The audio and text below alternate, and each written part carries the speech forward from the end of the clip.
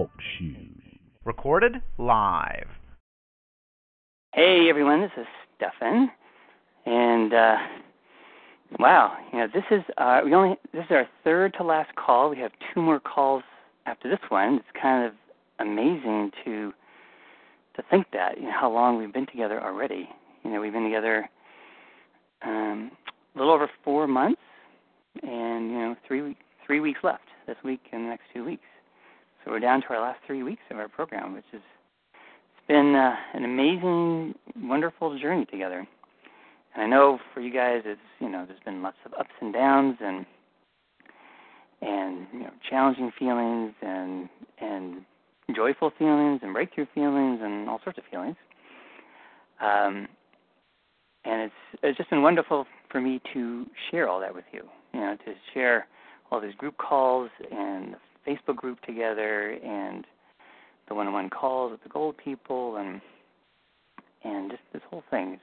I just want to say, it sounds like it's almost like the last call or something, but just anticipating that this is the third to last call, and just looking ahead, going, it's already been such a wonderful experience for me, and hopefully it's been very growthful and healing and empowering for you guys as well.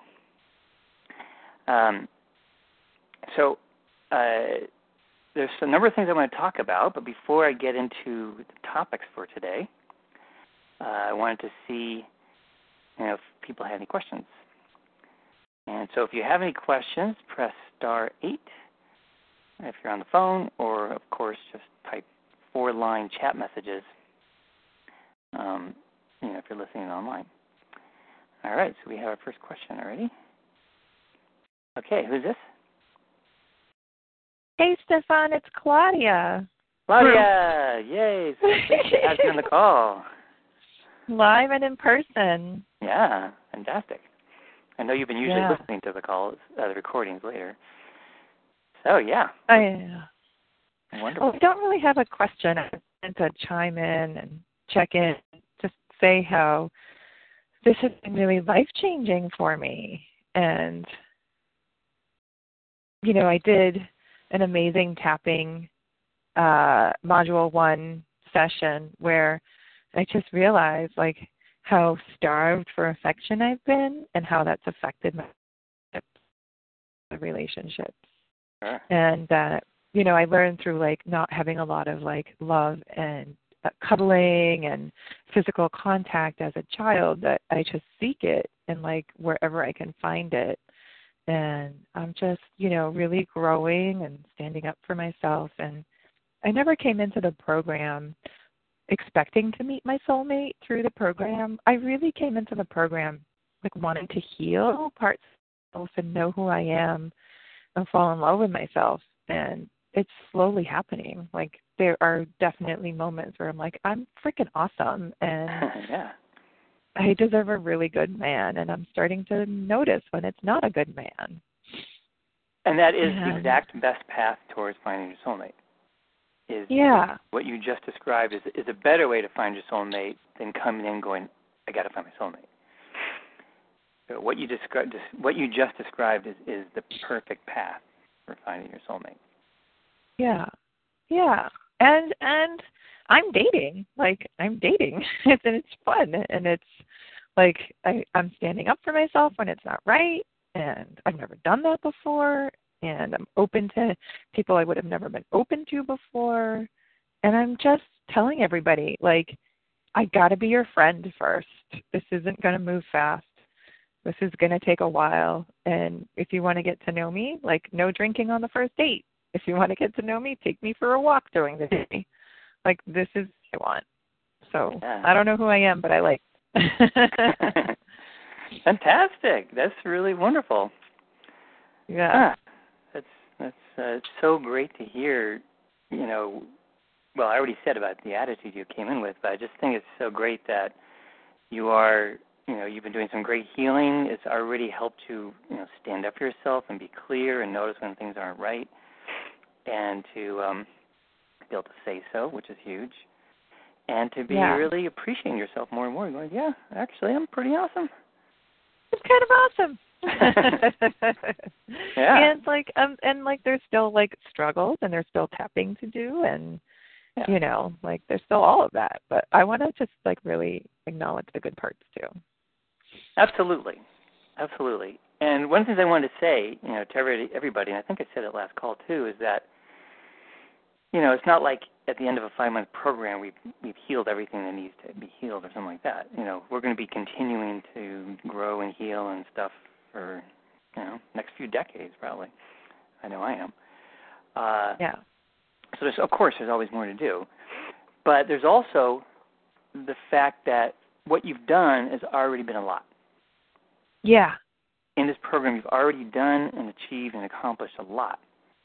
And it's about good enough healing followed by good enough dating. Yes. And that's actually going to be one of the topics. I'll save it. I'm going to see the rest of that for a little bit later when I get to that point in the call. But yeah. That's fantastic. Thanks so much for sharing Thanks. your progress. That's actually cool. Thank everybody because I just want to thank everybody because if we didn't have the courage to share that we have, I don't know that I would have had the courage to stand. Like it has helped so much to hear everybody talk. Yeah. It really has. That's the wonderful thing about the group program, yeah. Yeah, and I like sometimes wonder, like I'm still like even though I'm dating, I'm like, am I gonna meet anybody? Like so, even though I am having fun and doing stuff, I still have my moments of like, gosh, none of these guys that I've met have worked out. Is this gonna happen? So, but I'm playing with it, you know. I got to stay light. Actually, that brings up a point that I hadn't thought of. So I'm really glad you mentioned that. That is one of the things I have found, and you can think of this as sort of, you know, lessons from the universe kind of thing. So I don't know if what people's philosophy are in the group, but my philosophy is that when we have lessons we need to learn, the universe or the law of attraction or however you want to think of it brings you opportunities to keep working on the lesson you need to learn until you've learned it and even demonstrated that you've learned it. And so in my experience, how it can often go is that let's just pick a specific issue, right? Let's say you have a really hard time with boundaries, right? It's like before this program, it was like impossible to say no, and you found yourself in all sorts of bad situations because you were going along with things. Well, first of all, you'd attract pushy, controlling kind of people. How do you know what was happening to me? Okay, right. So, well, I picked a common example here. You're probably 2/3 of the group has this one. But anyway, you know, hard to say no, therefore attract pushy, kind of dominating people, and find yourself going along with things that feel bad and things like that. And then you do all this healing work, and you go, okay, good, I successfully healed it. And the universe says, well, let me just check. Let's just check. So we're going to give you, you know, another guy or two like that, and let's just confirm, make sure that you're able to stand up for yourself and say no, so that you're confident in your ability to say no when you need to. And then once you've done that and you feel really solid about it, then the universe is done testing you. It's like, okay, we're satisfied, you know. And really maybe it's just your subconscious that needs that reassurance. So you still attract them just for a couple more times. Like, okay, I just need to make sure I can do it. And then after that, the guys you date aren't these pushy, controlling kind of people anymore. You see how that can work? Yeah, that's exactly what's been happening. So perfect. Thank you. Yeah. But what you'll notice is it'll stop happening soon. Good. Because once you've proven it to your own internal satisfaction, like, yeah, I have no problem with this anymore. I feel solid and confident in my ability to have boundaries. Then the whole boundary issue will kind of go away because you're done. That's good news. Yeah. All right, well, so cool. Yay. I'm going to stay on as long as I can, but I might have to pop off. Okay, so we're going to do some cool tapping today, but you can get that from the recording, I guess. Okay. All right, so thank you. Yeah, thank you. All right, and actually that's a great point. If anybody else wants to just share where they're at, so it's not just about answering, having questions to ask, you're welcome to do what Claudia just did too. Jackie typed in the chat box while Claudia was talking, she says, that was my goal coming in too, to feel better inside, not about finding someone else. So that's cool. That's really, like I said, it's really great because as we focus on ourselves and we work through our own healing and we focus on feeling good about ourselves, finding our soulmate becomes a pretty natural outcome. It's not like we have to have the goal. I mean, of course we have the goal. I mean, it's certainly at least a background goal, like, yeah, I would love to meet my soulmate. But it's not, the way to get there is not by focusing on meeting our soulmates, on focusing on our healing, focusing on feeling good about ourselves, and then ultimately focusing on having a good life that a soulmate then joins in. So it's not all about, I'm unhappy until I find my soulmate and then I'll be happy. It's like, no, I'm going to be happy now with myself and with my life, and that sets me up perfectly to be in this great place when my soulmate appears. So that's the ideal way to go. All right, so we have Ghislaine. Hey there. Hi, can you hear me? I can. Do you have a question, or do you want to share where you're at, like Claudia did, or both? Yeah, I have a question, and maybe I can share too. But the question I have is, like when you said that eventually, because maybe it's I don't know if it's just my resistance because I don't feel ready to do it at all, but, like just to practice and date kind of for fun. I feel bad for the person that, like dating someone that I know that I will turn down, and that it's kind of, I don't know, just using this person. That's the way I see it, and I'm not quite sure what you're saying. You mean like practice dating? Yeah. I want to have your take on this.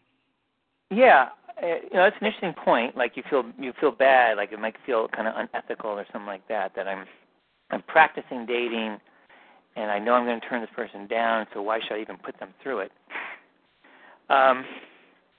First of all, you don't know for sure what's going to happen. I described it as practice dating, and I think it is great to practice. At the same time, you never know. This person you're practicing with could actually end up being somebody great. So it's not like you're purposely practicing with people you are, turned off by. I mean, when you're practice dating, you should pick people that seem nice. And,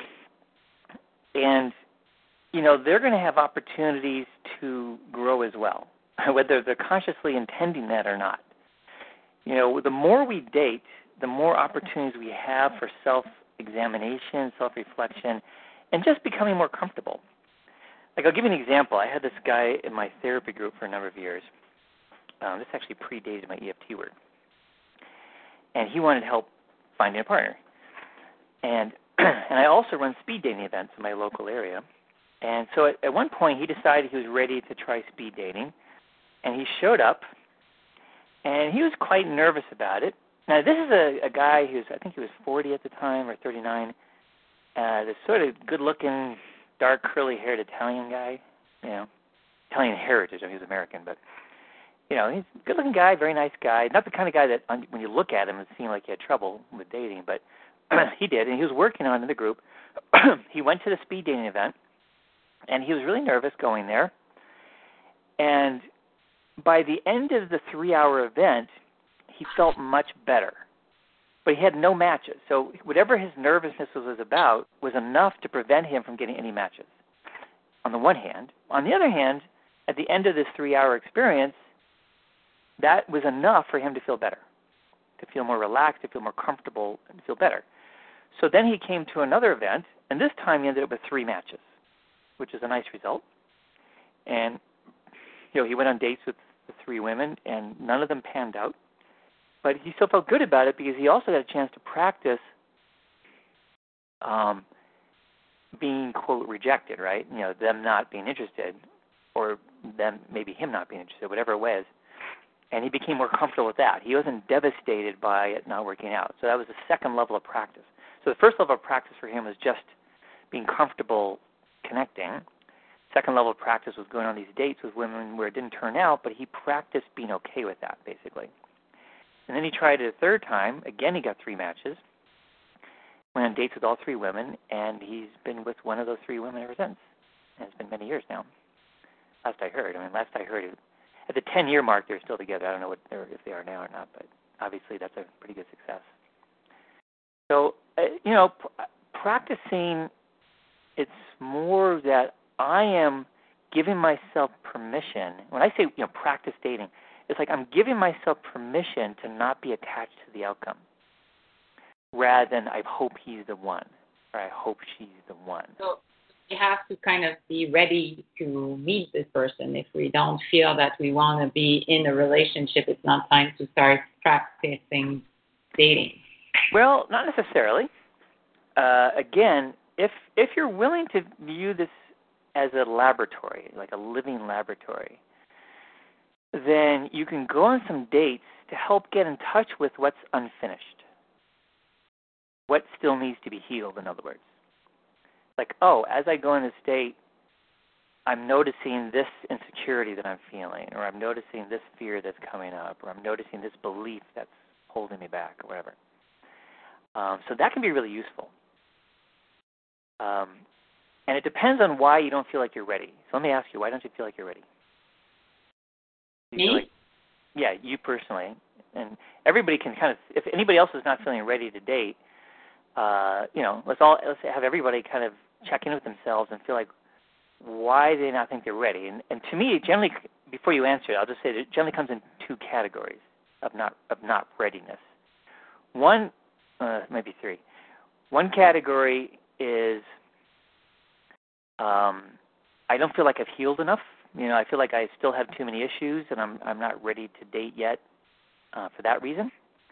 Another one is I'm still afraid that I'll still have bad experiences like I had in the past, which is not necessarily the same as aware of. See, some people can have done a lot of healing and feel like they're pretty much done with their healing, and yet still have fears about, repeating the painful experiences they had before. Kind of an outdated fear, but it's there. And then the third one is I'm not ready because I still haven't gotten over some recent past relationship. That'd be the third category. So which one is for you, or do you have a fourth? Mine is the third one. Still not over past partner? Yeah. Dave is the name, right? Yeah. Yeah, so module 3, you want to do some more on that to help work him out of your system. Yeah. You guys weren't together all that long, right? How many months was it? That's the thing, like not long at all. But still, I mean, if I'm honest with myself, I'm not over him, so I don't want to start another relation and still have. How many months was it? Do you remember? How many months we were together? Yeah. 3 months. 3 months? Yeah. Okay. So when that kind of thing happens, this is not uncommon. We can have a short, intense relationship that has a much bigger impact than it should have when you think about just the duration of it. Mm-hmm. Right? You've been apart longer than the relationship, right? And you've been doing all this healing work. And so sometimes what's going on there is really not about the relationship itself per se, but it's about a loss of the dream. Like this, I know in your case, it seemed like it was going so great. Mm-hmm. It seemed initially like, wow, this guy could actually be the one in the beginning. Mm-hmm. Right? So it seems, I guess you say, it seems so promising, and your hopes were very high, and then all of a sudden it blew up. And that can make you gun-shy. Even beyond, like, I haven't gone over him yet, it can also make you gun-shy. It's like, well, what if that happens again? What if it seems to be going great again, and then maybe it'll blow up again? And that was so painful when that happened, that it just seemed like everything was almost perfect, and all of a sudden, bam, it blew up in my face. Mm-hmm. That can leave you really gun-shy for the future. So that's not really about him, it's about the situation. So it's not even necessarily about processing all your feelings towards him, but it's more about, like, oh my God, I'm afraid that can happen again. So I'm afraid to try again, because what if that happens again? Like, it'll be seem so perfect, and then bam, it blows up. Does that ring any bells for you? Yeah, for sure. I'm like, what I haven't seen, how come I have missed? Like, probably there were information that I can see and all this stuff, for sure. Yeah, and also that it kind of brought up all my wounds, So like I feel that I still have some healing around those wounds to be able to, be more like sure of myself and more. Well, here's the thing. So we have two things. It brings up the rejection abandonment wound. So you just mentioned that. And it brings up also the fear of it happening again. It's like, how come I didn't see it coming? Right? So those are the two things that you're left with, which is making you feel not ready. So in terms of the wounds, rather than think, oh, geez, I still have to do a ton more healing on my abandonment and rejection wound, what I would encourage you to do instead is to use that tapping audio that came from one of the earlier calls in Module 2, there is no such thing as rejection one, remember? Mm-hmm. And I extracted it out so it's a standalone audio by itself.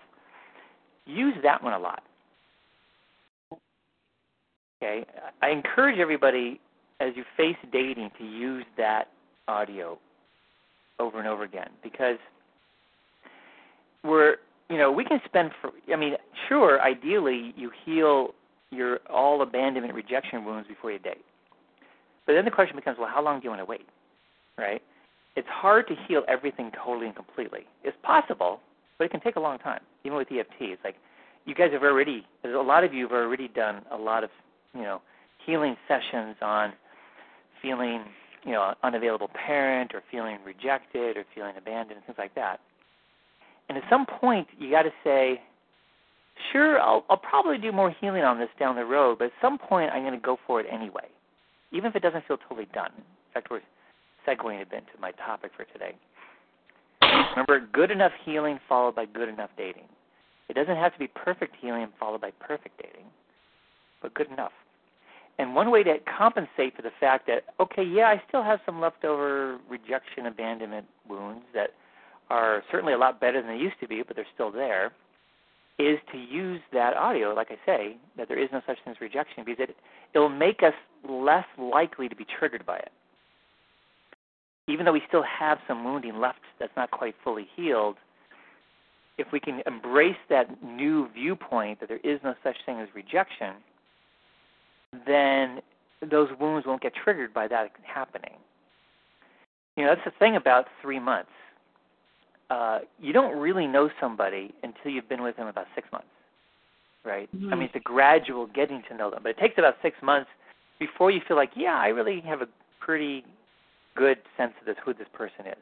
Even 6 months, you don't know everything, but you know enough by 6 months that, and you know enough to know whether or not, who this person is and whether or not you want to continue, stuff like that. At the 3 month point, you certainly do not. You're still hopefully in your honeymoon phase at 3 months. And so what happened for you is you guys were in the honeymoon phase, things were going great, and then a big new piece of information jumped out. Now, it happened to jump out in the form of him bailing out of the relationship. But even if he hadn't bailed, but just reacted in all the ways that he expressed short of ending the relationship, that was crucial new information that you needed to know about who he was. Mm. And so when you say, I didn't see it coming, it's like, yeah, we can't see everything coming. That's why we get to know people. Right? It's not like you go on 3 dates and you go, okay, that's it. I can tell. I can see it all. I can see everything, and let's get engaged. It's more like that's the whole point of the whole first 6 months. It's like I'm getting to know this person and finding out everything about them, or at least enough about them, that I can make an informed decision, right? So in the 3 month mark, you're still getting to know him, and you got to know him, in a painful way. But like I say, even if he has stopped short of breaking up with you, the stuff you found out about him may have caused you to break up with him. Mm-hmm. Maybe not instantly, but as you kind of sat with it and lived it with him for the next month, you might have concluded yourself that, this is not going to work. Mm. So it's okay. We want to go into a new relationship understanding that the relationship is on a 6 month trial period in a sense. like, yeah, I'm enjoying getting to know this person. I'm enjoying spending time with this person, but it's going to take me 6 months to really know this person. So during those 6 months, anything can happen. And that's got to be okay. We have to be okay with that reality.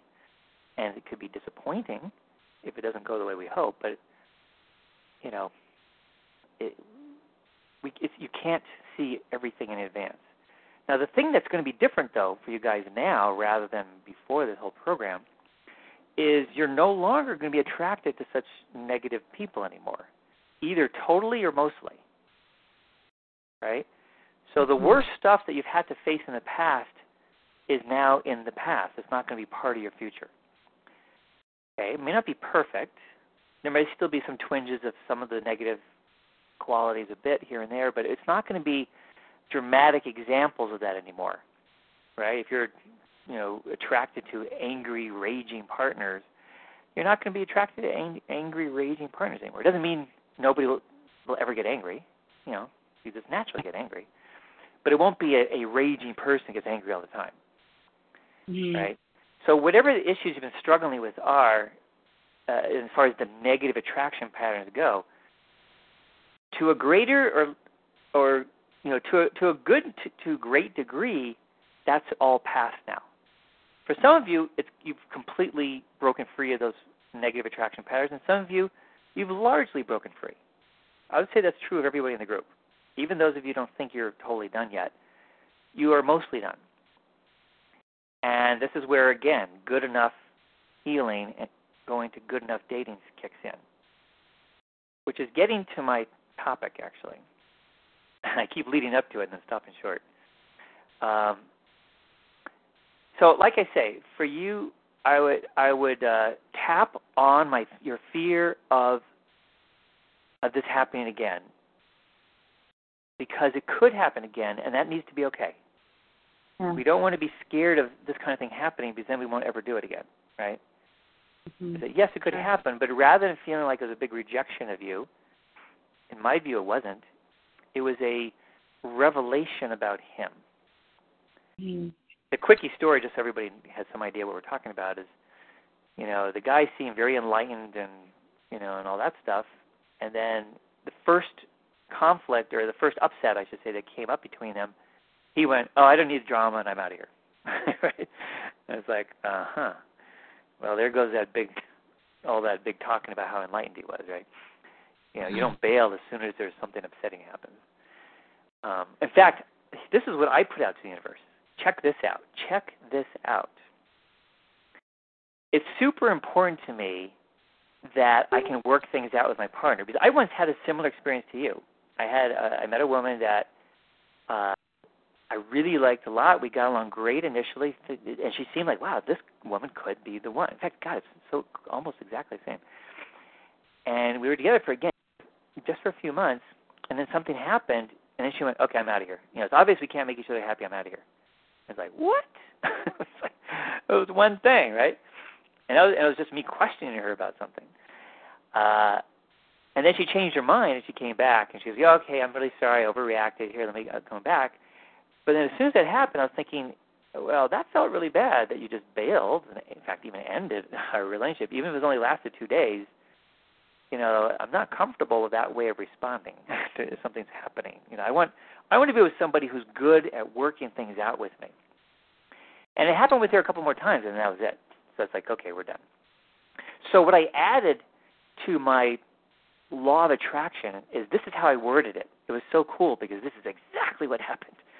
Is I said, I want to meet my soulmate where we get along fantastically well, and yet I want there to be some significant thing we have to deal with early on in the relationship, so I can see how well we work things out.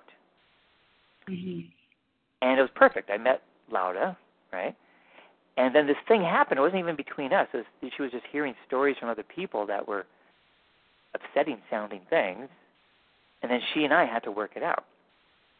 And we did a great job working out together, and it felt wonderful for me, because, I have just confirmed that she and I can work things out well together.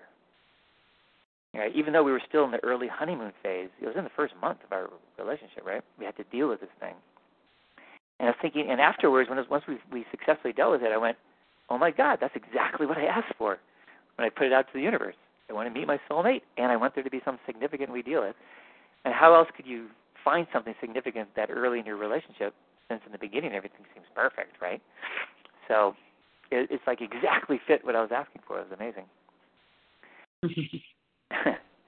But so for me, one thing you might want to add to your partner vision, Ghislaine, and everybody else, you might consider this adding it to your partner vision, is that the person I'm looking for is good at working things out with me.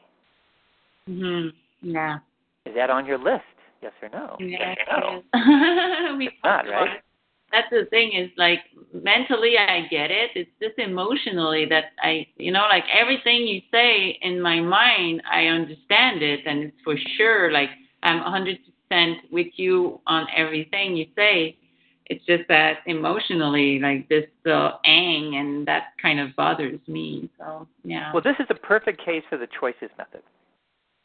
The choices method is fantastic when you have that heart-mind split, where your mind goes, this all totally is right. I'm totally on board, makes total sense, and even feels right. And yet my heart is not cooperating, right? My heart is still scared and hurt and things like that. That's a perfect time to use the choices method to bring the two in alignment. So you use your heart's negative reaction, whatever the painful feelings are, as your problem statement. And then you come up with a nice choice statement that fits your mental understanding. And then you use the choices method to help release the emotional, fears or beliefs, negative beliefs, and embrace the new viewpoint emotionally. That's a great way to do it. We know what we're going to do in the next session. Or we could do it together, but I would encourage you, I think, the choices method is such a great technique to use for shifting beliefs and, quicker than regular tapping does, and to move in a new positive direction quicker than regular tapping. So it's great to use it. And I don't think most people in the group are using it much. And it's a shame because it's really great. So what I encourage you to do, Ghislaine, as a homework assignment, is do your best effort before our next session. And try and do it by yourself and see how far you get and start using what you came up with. And then by the time we get to our session, maybe you're already done. Or if you feel like you need a little help kind of coming up with a better worded choice statement, then we can do that together. But the more you try and do it on your own, the better you get at it. I've gotten pretty good just because I've helped so many clients do it, even aside of trying to use it for myself. So on that topic, it works. It's just like the wording is hard for like just getting the right, sentence and everything. Good enough. You want a good enough choice statement, not a perfect one. Yeah. Right? Good enough healing, good enough choice statements, good enough dating. That's what we're aiming for here. Good. Thank you, Stefan. You're very welcome. Anybody else have a question or want to share where they're at or anything like that? Or *8 if you're on the phone, or type a chat message. All right, so I'm going to go ahead and start introducing what I was going to talk about topic-wise. And we're going to do some tapping. It's going to be some general group tapping, but I'm going to be asking for volunteers to, stand in for the group for a couple things that we're going to be tapping on. So the first thing, I've already pretty much said it, but I just want to really nail it. And that is, even though there's a lot of you who keep saying, I'm not done with Module 1, I'm not done with Module 1, for now, I'd like you all to consider yourselves done with Module 1, even if you don't think you are. Because, first of all, it's hard to know when you're done. I realize that people asked me before, how do you know when you're done? And I gave you two options. One of the two is a pretty accurate indicator, but the other one is not. I need to modify that. The one way you can know for sure you're done before you go out and date again is if you have that reference person. So if you have a reference person who fits your old pattern that you started out with still having a very strong attraction to that person, and then you did a bunch of Module 1 healing sessions, and then you check back in and say, am I still attracted to this person at least 0 to 10, and you get all the way to a 0, and you might even feel an aversion towards that person, then you can be very confident that you're done. Like, okay, I'm not attracted to that kind of person anymore, so you're done. The other thing I said, if you have a reference person, that's good. You can tell. Then you can really tell if you're done. The other thing I said is, if you don't have a reference person, is that if you think about the experiences you had with that negative trait, if it's still upsetting, then you're not done. And if you're done, it's not upsetting anymore. That one is much less accurate and much less true because, of course, you're absolutely done with your healing when you can think about, let's say you had again, back to that raging parent example. If you think of other memories of your parent raging at you, if you feel no negative reaction, then sure, you're done with your healing on that topic. But you don't necessarily have to get to that point to have broken out of the pattern. So it's overkill. And that was the only other option I gave you is like, if you're not at all upset about any of those memories anymore, then you're done. Now, yes, that is true, but it's overkill because you don't need to get that far in order to have broken out of the pattern. So what I really like to say is I would like everybody to assume that they're done with Module 1. Down the road, if you have to come back and do some more on it, fine. But for now, for the rest of this program, assume that it's good enough. Good enough healing. Assume that you're good enough, and let's just focus on other elements of the program from now on. So the big stuff to be focusing on now is going to be Modules 4, 5, and 6. Now, officially, we're starting Module 5 today. And Module 6 is Law of Attraction. So Module 5 is about kind of healthy dating, essentially, or being our authentic self while dating is Module 5, right? And Module 6 is Law of Attraction. I'm going to kind of mix these all together because there's not a ton of things to say about it. It's more about practicing, and we can lump them together effectively. So everybody is now officially done with Module 1, whether you think so or not. Module 4 is great because you want to keep doing that every week. These, building up your self-appreciation, self-love, and things like that. So keep doing that each week, and then to start mixing in some of this new stuff that we're going to get into. Okay. Now, assuming that you are done with Module 1 and even Module 2, right? Module 2 is addressing all the fears and limiting beliefs that come up as you are faced with your ideal partner standing in front of you, right? So let's assume that you finished Modules 1 and 2 or finished them enough, right? Good enough. In fact, let me give you a more extreme case so this is more obvious.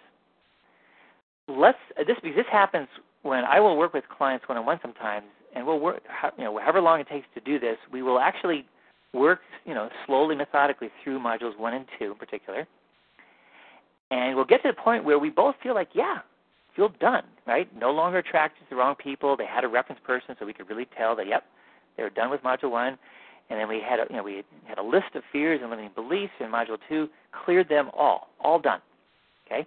So the person feels like, okay, this is good, I'm done. And maybe we also cleared, past relationship stuff. Now they feel like they're done, and I say, okay, so how do you feel like, you're ready?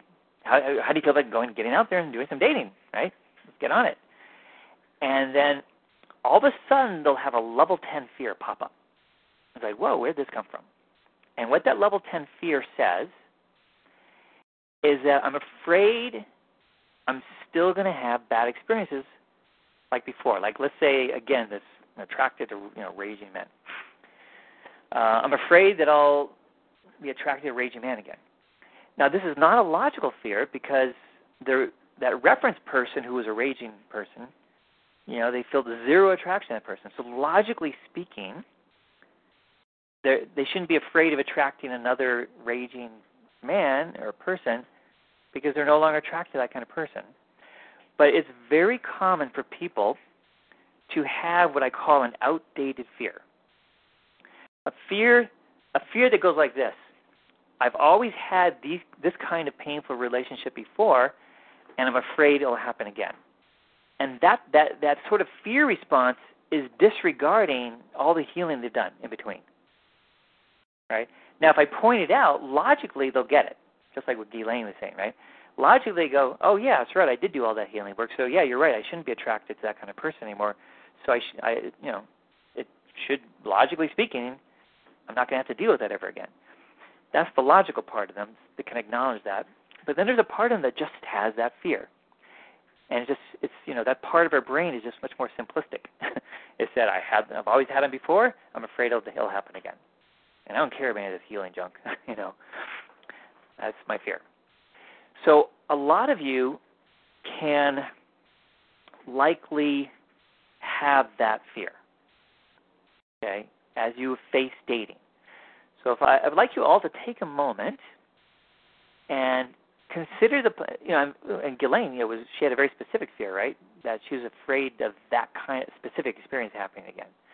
Now, in her case, that kind of thing can happen again, right? It's not about I'm no longer attracted to negative partners anymore. It's like certain things can happen, and we just have to be courageous and understand that it's part of life, right?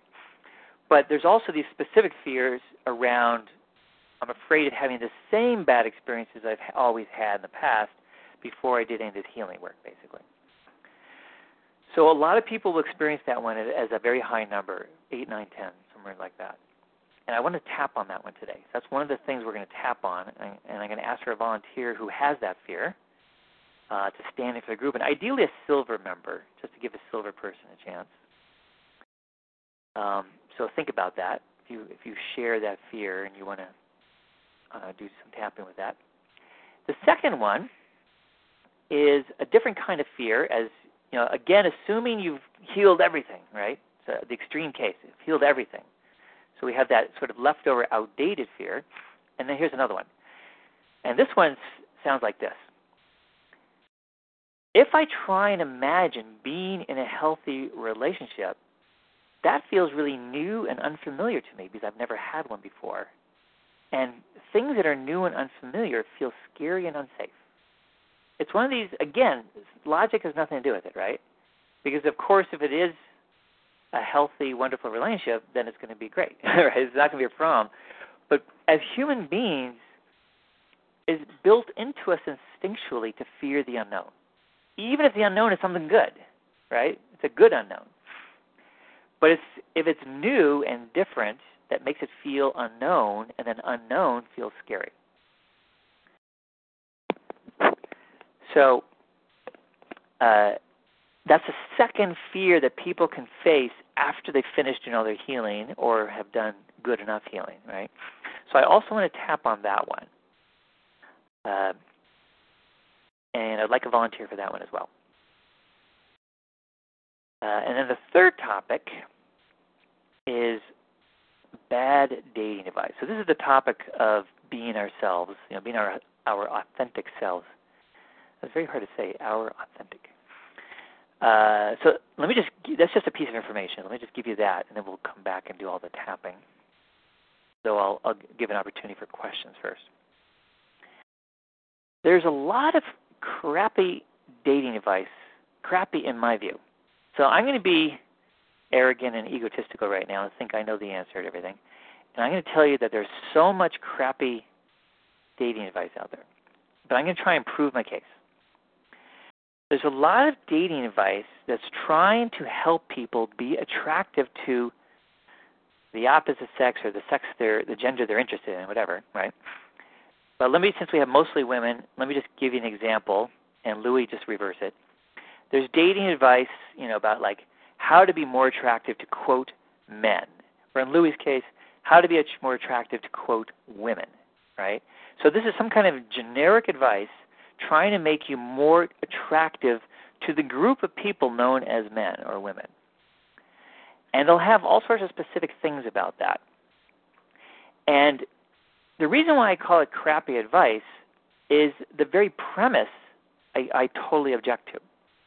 Because the question is, well, a couple of things. One, if you follow some advice that's supposedly supposed to make you more attractive to, quote, men as a group, do you want to be, quote, attracted to men as a group, or do you want to be attracted to your soulmate?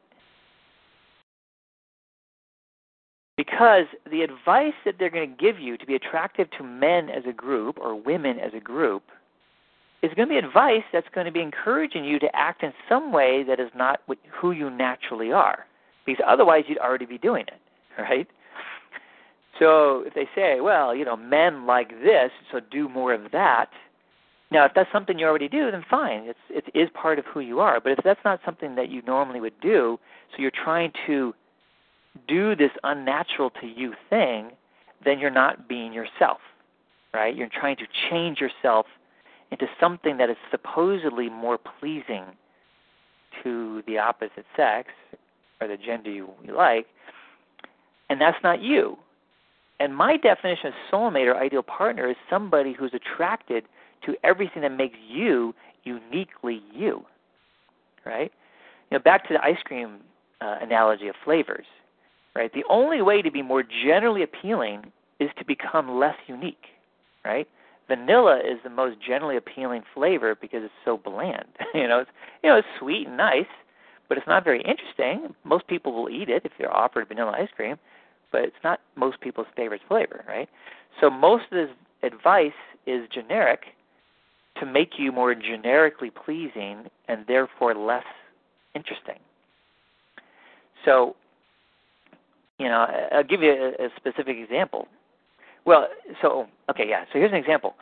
I had a brand new client I was talking to, and for some reason at the very beginning we were talking about her dating profile, and she said that she read this advice that, quote, men in general don't like long profiles.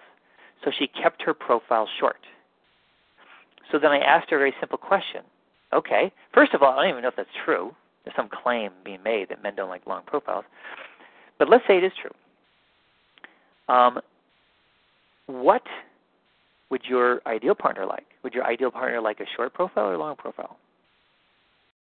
And she said, and she actually really thought about it for a while. She goes, I think my ideal partner would probably like a long profile, not a short one. And I went, there you go, right? So if she had followed the advice that men don't like long profiles, keep it short, I think she was probably right that our soulmate, our ideal profile, partner would like a long profile. They use a dating service, a dating site, because it gives them a chance to find out who we are as much as possible before making contact, and better chance that they'll recognize us. And then here's the cool thing: if it's true that a lot of men don't like long profiles, then great, weed them out, screen them out. That's the other thing. It's like when people are writing their profile. That's one of the reasons why I want you guys to practice. Module 5 is all about being our authentic selves and being courageous enough to be our authentic selves, to show all of who we are. So lots of times when we create a profile, we don't include certain things because we're afraid that people won't like it. But what we really mean by that is, again, this more generic thing. I'm afraid that men won't like it or women won't like it. Who cares if they don't like it? Good if they don't like it. If there's something specific about you that the great majority of men or women won't like, great, put it in. Weed all those people out. Screen them all out, because your ideal partner will like that part of you. So that much better. Why waste a ton of time having to go on dozens or hundreds even of dates with people where you finally reveal this thing that you were hiding, and they go, oh, yeah, that doesn't work for me. It's like, yeah, well, I'd rather know that before we even go on the date. Right? It's not going to work for you. And yeah, let me tell you up front. Save the time and energy. You see what I mean? It's like we want to be ourselves. Another one is all the stuff about, advice of how to flirt, like for the women in the group. Here's a workshop on how to flirt. It's like, why do we need something like that? Right? If you're a flirty person as part of who you are, then you're already doing it. If you're not a flirty person, then you're trying to learn how to do something that's not who you are. So what's the point of doing that? Right? You think that, men like women who are flirty. Your ideal partner will like you because you're you, not because you learned how to flirt. Right? Anyway, these are the kinds of reasons why I think most of that dating advice out there is just really crappy advice, because it's not about you. It's about some sort of general guidelines of general behaviors and stuff like that. It's got nothing to do with our ideal partner or our soulmate. Does anybody have any questions about that? In fact, here's a follow-up to that. Here's a follow-up to what I just said. And people, if you have questions, go ahead and press *8 or type your message, your chat message now. Don't wait for me to stop talking. But here's a follow-up, because then the question becomes, well, Ghislaine has a, okay. Ghislaine, yes. Hi, it's me again. Yeah, I'm wondering, like, on the first date, like, because, I know that we have to be unique and ourselves and whatever, but, I mean, asking, like, really straightforward questions like, how do you react to a fight, or how, like, is it too much? Like, because, I mean, yes, I get that I have to be honest, but I don't want to scare them.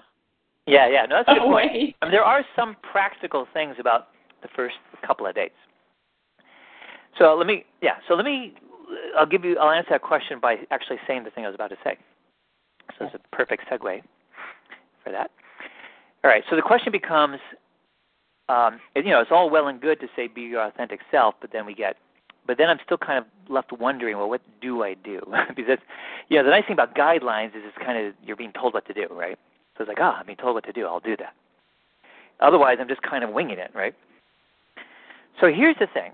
I want to give you a model of the best way to go, and then I'll give you some specific suggestions so you do have suggestions, concrete things you can do. The model for everybody is I'd like everybody to think about one of their closest platonic friends. They'll probably be same gender as yourself, but not necessarily. But just somebody who's a really good friend. And not necessarily not one you met as a child, so one that you met as an adult. Okay, so I want everybody to think of somebody like that. Or at least just pick the person. Do you have somebody like that in mind, Elaine? Yeah. Okay. Now I want you to think back to when you first met this person as an adult.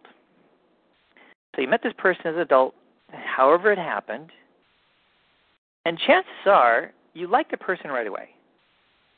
They didn't instantly become one of your closest friends right away, but in the first encounter, you really liked this person. It's like, wow, I really like this person. You had this really good feeling about this person very quickly. You enjoyed being with the person, you enjoyed talking to the person, and you had this feeling like you'd like to see the person again. Right? You might have exchanged phone numbers, say, hey, that was it's really fun meeting you, and I'd love to get together again sometime. And so you kind of invite each other out, right? Not romantically, but platonically. And you get together again, and again you have a great time, and you just keep doing this, and gradually you get to know each other. And typically, you're not asking each other lots of, questions like it's an interview. You're just enjoying being with each other and getting to know each other in a very natural way. And typically, you're getting together to do activities, especially early on, right? So there'll be opportunity for talking and things like that, but it's not like we're getting together to sit down and sit across from each other at a small table and quiz each other, right? That's not what you do. What you're doing is you're just enjoying being together. That's your only goal, because you don't have any extra motives or anything. You're just drawn to this person, and you feel like spending time with that person, and you're just getting together and just enjoying it. That's all you're doing. And it's this very natural thing. Well, the exact way that unfolded with the person who ultimately became one of your best friends is exactly the way you want to do it with a romantic partner. That's your model. Like, what would I do with a potential friend that I just met, a person I really liked as a new friend? How would I handle it? What would I do with that person? I wouldn't quiz the person, ask them a million probing questions. I would just enjoy their company and want to get together again and do activities together and just gradually get to know them.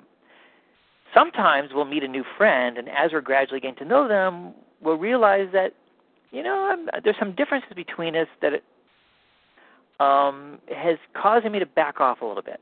I still like this person. I still even like to be friends with that person, but they're not heading towards my closest inner circle. They're more in my middle circle. Like we all tend to have 3 circles of friends, our closest friends in our inner circle. Then we have our medium friends, and then we have kind of our, more distant friends, acquaintances, people that we are friendly with, right? So there's 3 categories. So you might decide, this person we don't get along as well as I would like, that I'm now going to feel like they're part of my inner circle, but I still like them, and I still consider them a friend, but they're like a mid-level friend. Well, so the only difference between a romantic situation and a developing friendship situation is that when you get to that decision point between close inner circle friend versus medium friend, with a romantic partner, that's really more like I want to keep being involved with this person versus no, it's not working out. Because we don't have middle romantic partners, right? Unless you're just looking for casual dating, casual relationships, stuff like that. But if you're looking, if you're serious about it, you really want to meet a great partner, ideally your life partner, then it tends to be a little bit all or nothing. But the progression is the same, right? You meet the person, it's like, wow, I really enjoyed hanging out with this person, talking, doing stuff together. I'd like to get together and do that again. And I'm going to let us get to know each other gradually in a natural, unfolding way. And I'm just noticing how it feels along the way. And I'm also probably not going to get sexual really quickly. Because getting sexual all of a sudden jumps the gun. So in terms of concrete advice for the first few dates, I really encourage people, first of all, like I say, not to get sexual quickly, because it's very hard to not be impacted by having sex with somebody. Because as soon as we have sex, all of a sudden we feel like we're involved. Way before we get to know this person, right? We don't know.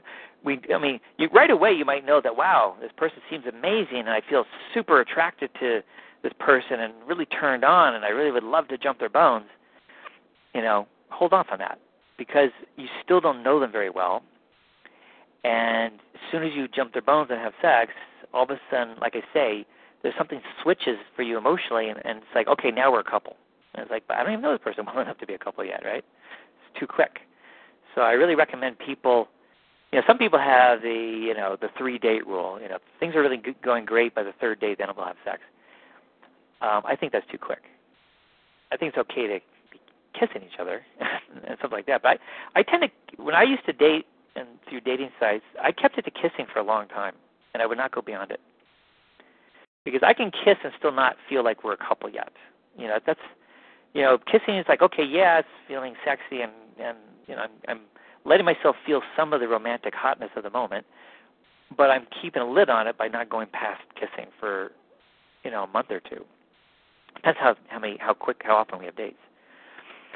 So I encourage people not to have sex very quickly, because you just get ahead of yourself, basically. And then I also very, very much encourage for first dates to do an activity together rather than do the classic meet for tea, sit at a table, and quiz each other, right? And I did a lot of that when I was internet dating. We sit down, we were basically interviewing each other. So, what's your view on such and such? And do you want kids or not? Or do you share my religion? Or I'm not religious. Are you religious? And how do you feel about being with somebody who's not religious? It's like we're trying to, we're interviewing each other. That is not natural, and doesn't even give you much information, because the information is not about that kind of stuff. Not to say that ultimately you do want to learn those things. You do want to find out. Hopefully some of them are already in the profile right off the bat. But getting to know someone comes from experiencing them, not quizzing them, not interviewing them. Does that make sense? Elaine? Yes, it does. It's just when you said a month or 2, I'm like, oh my God. What did you say? A month or 2? When you said a month or 2 waiting for having sex, I was like, oh my God. Yeah. Mm-hmm. Yeah, you can do it. It depends on how many dates you have. If you're seeing somebody twice a week, so in a month you've had 8 dates, that might be fine. Mm-hmm. If you're only seeing somebody once a week, then you've only had 4 dates by then. So you want, rather than having any hard and fast rules about X number of dates, what you really want to do is just wait until you feel,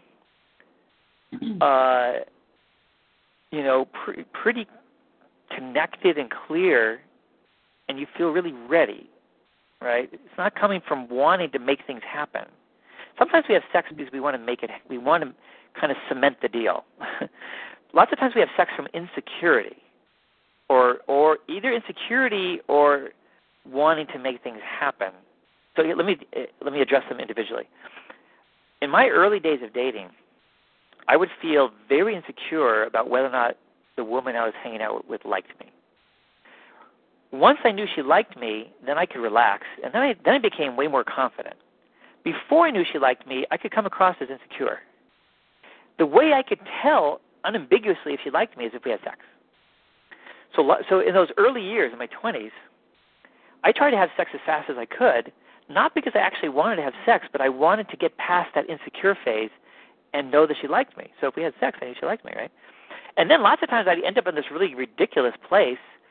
We would have sex really fast, like on the first or second date, and then all of a sudden I would back off because it's like, well, wait a minute, I don't really know her that well. I don't even know if I want to be in a relationship with her yet. And I remember, like in my middle 20s, I would do that where I'd say, I'm sorry to say this, but I think I kind of jumped the gun a little bit, and I really like you, and I'm really, excited to be getting to know you. But could we kind of like hold off on having sex for a little bit longer? Because I think I did it too soon. And lots of times the women were kind of amazed that a guy was saying that. So I got away with it. So they would kind of be a little confused, but kind of pleased in a way, and go, oh, yeah, okay. And then we would wait till later before we had sex again. But I shouldn't have had to go there, right? I was just doing it from insecurity and for that reason. So that's one way we can have sex too fast. The other way we can have sex too fast is that I'm looking for my soulmate, and I really like you, and I'm really feeling hopeful, so let's have sex because I'm trying to just kind of move it along, right? From my enthusiasm and excitement and this greater desire to have met my soulmate, right? It's not really about the person, even though I'm liking the person and feeling good so far, but it's really more about the bigger picture of I really want my soulmate, and maybe you're it, and let's have sex now, just to kind of move it along faster, right? So there's sort of this anxiousness of trying to move things along. And neither of those work because you find yourself ahead of yourself emotionally. Like emotionally you're not there yet, and yet you're doing it anyway for one reason or the other. And in some cases it's the other person. Actually here's a third reason why people sometimes have sex too soon is that they're not ready yet, and they know they're not ready yet, but the other person seems to be ready and starts kind of pushing it, right?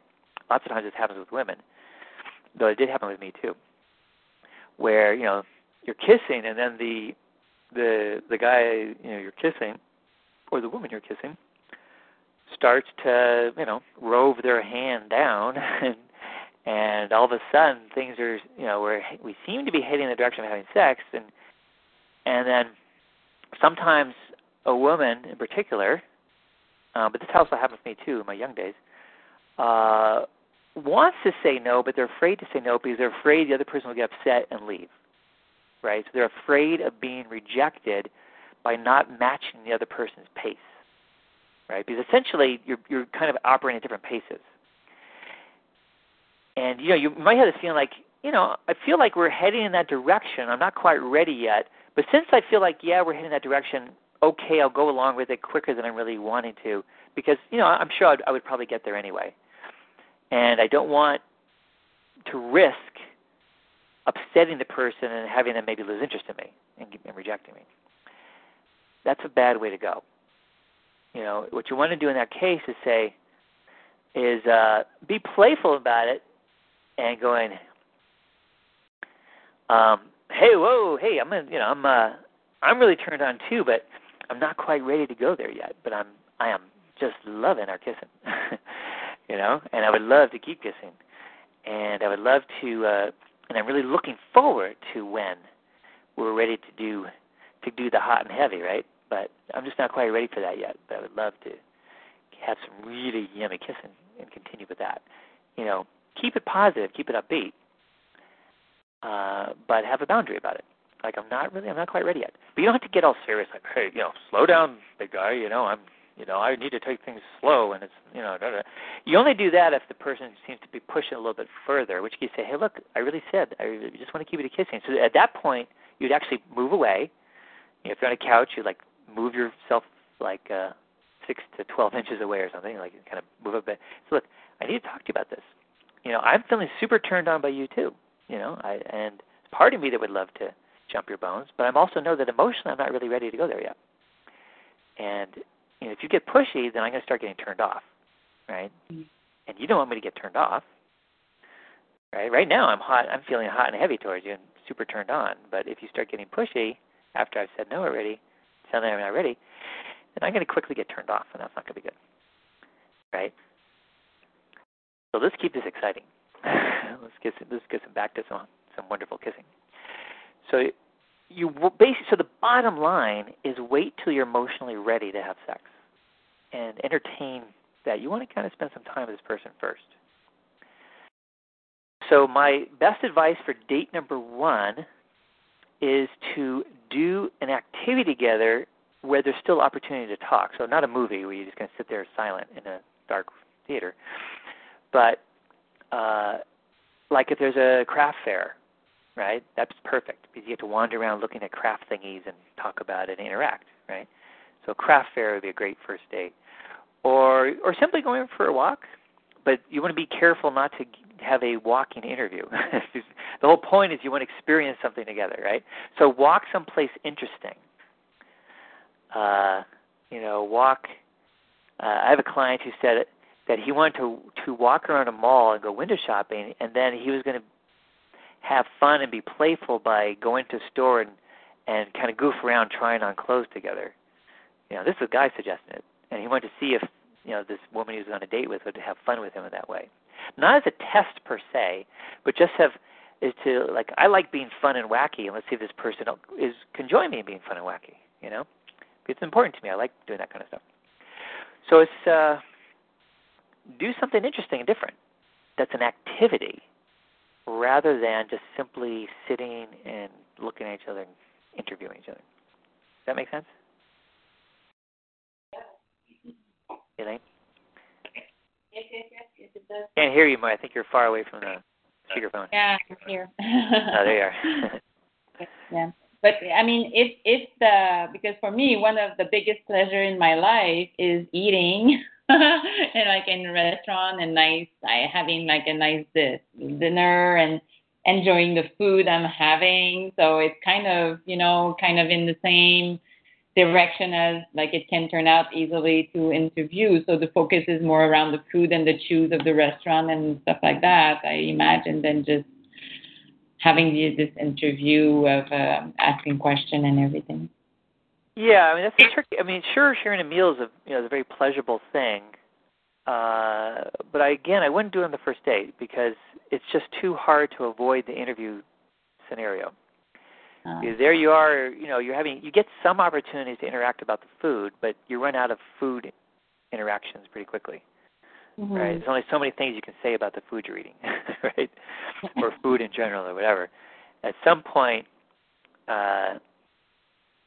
you run out of that, and then the temptation is to start quizzing each other again, and that's the thing I would avoid. Because, again, try and use as your ideal model how things were when you met somebody who ultimately became a good close friend. You didn't quiz each other. Mm-hmm. Right? You just enjoy talking to each other or doing something with each other in some way. And the temptation to quiz each other is huge. So even if you decide, okay, I'm not going to do it. I'm not going to. My intention is I'm not going to ask any questions, or at least of that nature, right? I'm not going to quiz this person. But then what if they start quizzing you? Right? And it's like, oh, okay. And then if you don't ask them questions back, then they think, yeah, they're showing interest in you and you're not interested in them. It's like, well, no, I'm just trying to avoid this whole interview thing. Mm-hmm. So, and sometimes when I go on dates and they start interviewing me, I'll just bring it up as a topic. I'll say, I've gone on lots of dates where we interview each other, but I found that to be a really poor way to get to know each other. And what I'd like to do, my favorite way, and I'll get enthusiastic about it. I'll go, my favorite way of getting to know somebody is to just do an activity together. Because that's like a fun way to get to know each other. Would you like to do that? And they go, oh, yeah, okay, that sounds fun. Sure, that sounds good. So I can usually pretty quickly and easily talk them into it. And I might even say that up front as we're making our first date, as I'll say that kind of thing.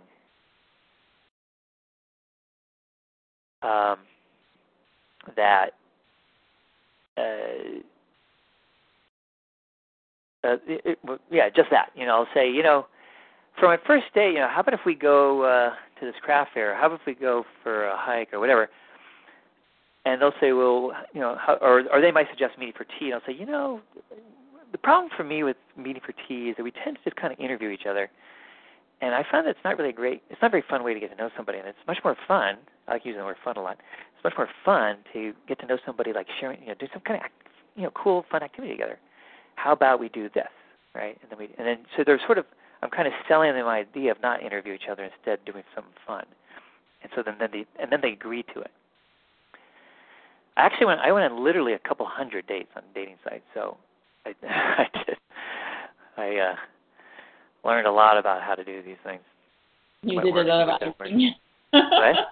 What did you say? So you did a lot of hiking. I still couldn't hear what you said. I said you did a lot of hiking. If you were not going for tea or coffee or a drink, then you were offering to do other things, and you said like hiking. So I just... Oh, lots of hiking. That was the word I was missing. Yes. Yeah, it depends on what was going on in the area. But, lots of times I'd say, hey, let's go, if there's a nature preserve or whatever, let's go for a short hike. Something like that. You want to keep things as natural as possible, and activities is natural. Doing an activity is natural. You could even say, let's go miniature golfing, like anything that's an activity where there's an opportunity to be fun and playful together. One of the fastest ways to notice how well you get along with somebody is doing something that normally would be fun, right?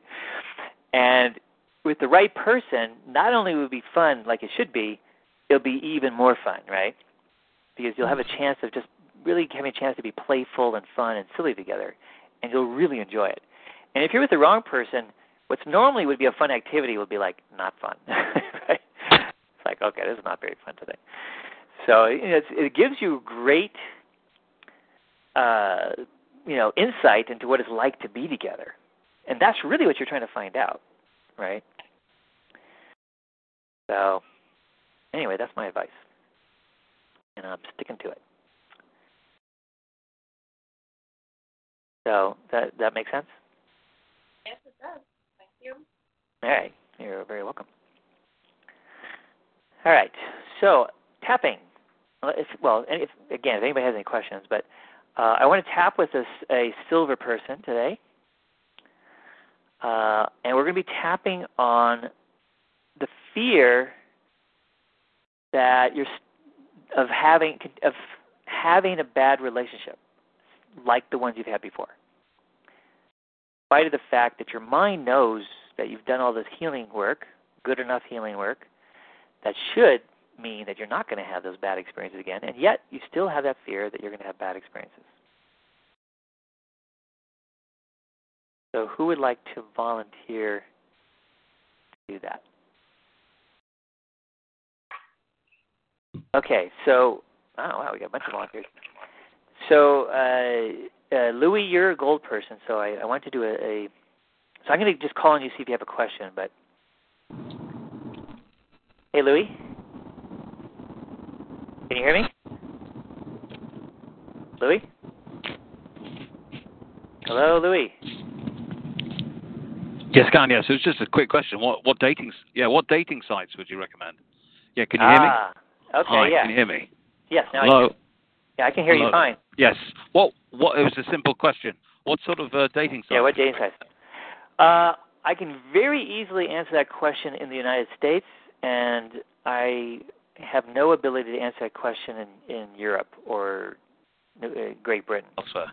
I have another client in Great Britain, and he says that the ones I suggested aren't good there, so I can't tell you anything. Okay. But it's No a good. problem. Yeah, I'm really sorry about that. I just have no experience with the ones in your area. Okay. Well, I'm up for volunteering, but let someone else have a go. Yeah, I want to let a silver person do the actual tapping. Okay. But mostly, Cool. these gold Thanks. people tend to volunteer a lot. I want to give the silver people a chance. So, all right. So I'm going to go ahead and answer your question though for Right. the North America anyway. I'll go ahead and mute you. Which dating sites do I recommend? So I tried many dating sites over the years. I used dating sites on and off for like 10 years. And here's my favorite choices. And I narrowed it down to 3. One of the sites I really did not like was eHarmony. It seems like it would be good because it asks you all these questions. It's supposed to be some kind of big, thing, whatever. But eHarmony, I never liked it. The ones I liked were 3. One was Match.com, just because they were far and away the biggest in North America. I don't know how they are in Europe or the rest of the world, but in North America, Canada, United States, they were the biggest. So if you do a search with all of your criteria, you're going to get the most results. I would do a search and I would get 200 people matching my search criteria, right? And I still had to look at 200 profiles and narrowed it down to about 20 that I actually thought were really interesting. So, but I would use Match.com simply because they were the biggest. My favorite site in terms of having the kind of people on the site that were more likely to be the kind of people I was looking for was a site called GreenSingles.com. Green Singles. Green meaning sort of ecologically oriented. There's a whole bunch of sort of spiritually oriented or consciously oriented dating sites with names kind of like that, conscious singles, spiritual singles, all that kind of stuff. But they're all tended to be too small, unless you live in a big city, which I don't. So if you're in a big city, it's fine to use conscious singles and spiritual singles, and there'll be good options for you. But Green Singles was the biggest of that category of site. So I would get pretty good results even in my little small town area that I lived in. So, on Match.com, I'd get 200 people matching my criteria, but only 20 to at the most 30 of them would actually look like the kind of people I'd be interested in, at least contacting. When I did the same search in Green Singles, I might only get a result of 40, but again, 20 to 30 would be the kind I was interested in, right? So it's kind of full of people of at least my tribe. They're already in my tribe. So tended to be the right kind of people. Let's see. Claudia is saying Bumble.com is a new dating site that empowers women. Okay, cool. Never tried that one. The third site that I did use,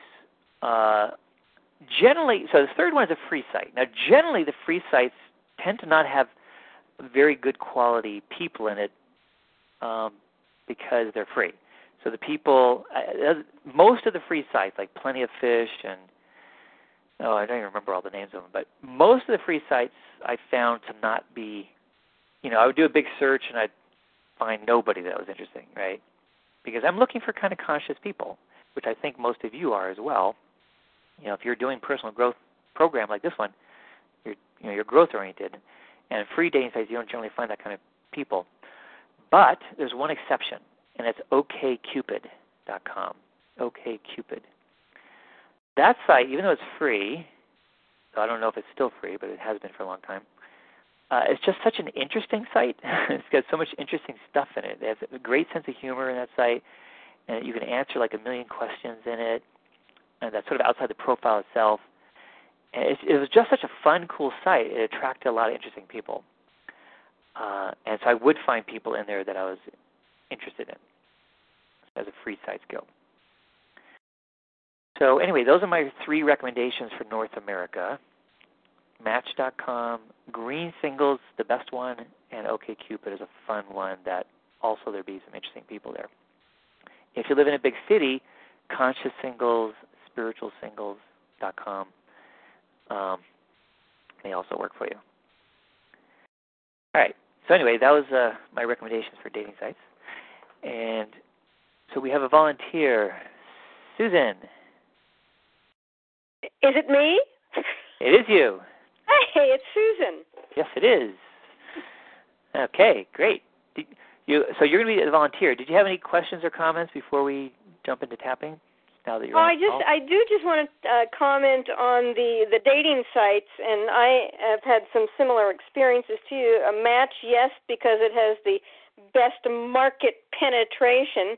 I've never heard of Green Singles. I absolutely loathed eHarmony, and I'm not going to go into why, but I loathed them.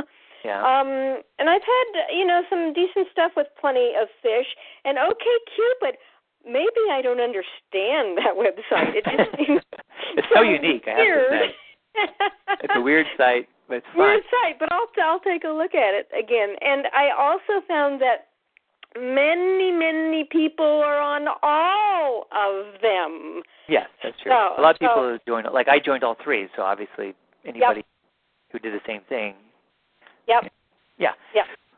But my favorite far and away was Green Singles, which a lot of people don't know about. No, I've never heard of them. Yeah, usually when I recommend that one, people haven't heard of it. Yeah. Yeah. So, and it was my favorite. It was the best one. And OkCupid just sucked me in. They were just so unique and interesting and funny and weird and all sorts of stuff. But the quality was not as high as the paid sites. The free sites just tend not to draw the same quality people as the paid sites. So, anyway, yeah, those are my recommendations. Okay, so moving on to the actual tapping and the question and the fear of doing it wrong again or just having the same bad experience. I think even though I've done a lot of work and I'm feeling a lot more positive about all this and feeling like I've cleared some of that stuff. I mean, that sneaky little worm is still in there. Yeah. What can I say? And in fact, I was thinking on a time when my father actually said to me, "You have a tendency to choose losers," and of course, that was a very painful statement. And now I realize, losers, I could relate to that word, but no, now I realize, of course, that I was choosing people who had the negative qualities of my parents.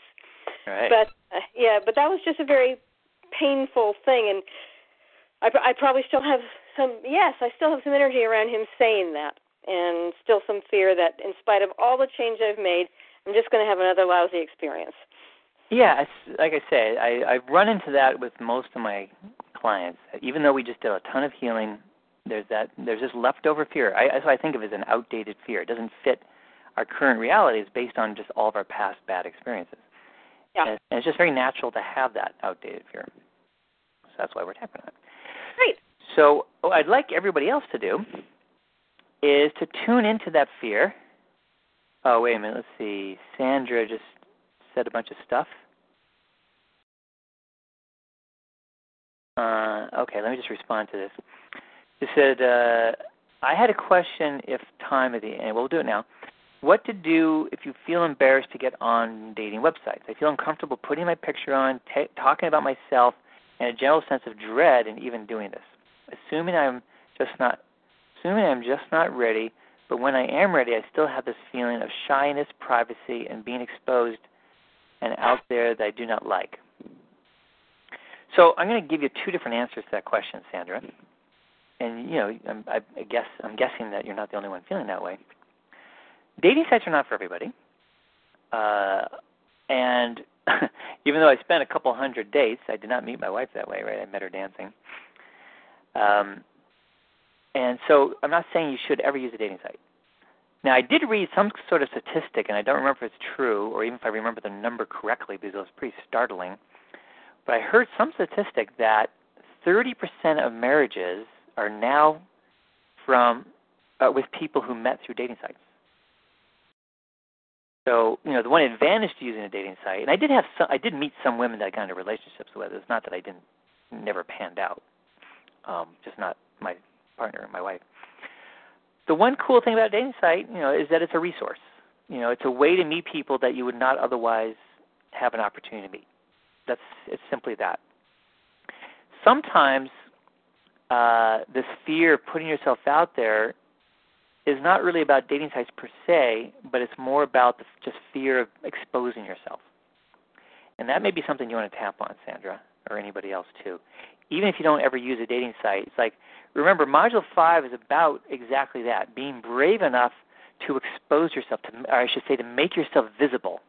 The word exposed is kind of a scary sounding word, but brave enough to make yourself really visible, because how else do you meet your soulmate, right? The law of attraction is an active process. It's not a passive process. And I'm going to talk about that on the next call in detail, but we have to be willing to be visible. Otherwise, how can our soulmate find us, right? And so that's why I was encouraging everybody to write a dating profile, even if you don't feel that you're ever going to use a dating site, just to practice being visible, even if it's just to our group, even if it's just symbolically. So let's see, Sandra just added to that. Let's see. In my town, I think it is the only way. I think it is the only way. I honestly do not feel I will even meet someone here unless I do go on the websites. Oh, the only way to meet somebody, yeah. I would challenge that belief, by the way, that's the only way. I have a video on Love Talk, my Love Talk Q&A series, where I talk about my recommended ways to meet people. And I have dating sites as my third option. And I offer two other options. I live in a small town area myself, and I still met my wife, no problem. So check out that video as to other ways to meet your partner that do not involve dating sites. But in any case, it is fear of exposure, and I believe I just do not feel good enough about my baggage yet and need to work through more of the modules. I do not feel like I want to be visible yet. Yeah, and that's okay. If you just really feel like I'm not, I don't feel far enough along. I mean, I sort of declared to everybody, consider yourself done with Module 1, even if you don't feel like you're ready. But if you feel like, you know what, Stefan, I'm really not ready to consider myself done with Module 1, because I feel like I just still have way too far still to go on that to consider it good enough healing, then yeah, disregard what I said. And I think, there may be, Sandra, you may be in that position. There may be another person or two in the group that feel that way. But the tendency for most people is to feel not done, even when they are pretty much done. So I would encourage most of you, unless you feel strongly, very strongly that you're not done, to consider yourself done, at least for now, for the remainder of this program, and just move on to the rest of the stuff, like I said at the beginning of the call. And it's okay, Sandra, if you don't feel like you're ready to do that yet. That's fine, too. All right. So we don't have a ton of time to do a whole bunch of tapping, so I'd like to combine these two things, these two fears. So one of them is the outdated fear that I'm still going to have bad relationships even though I've done all this healing. And the other fear that the idea of a healthy relationship feels new and unfamiliar and therefore kind of scary and unsafe. So I'd like everybody to take a moment and tune into those fears for yourself.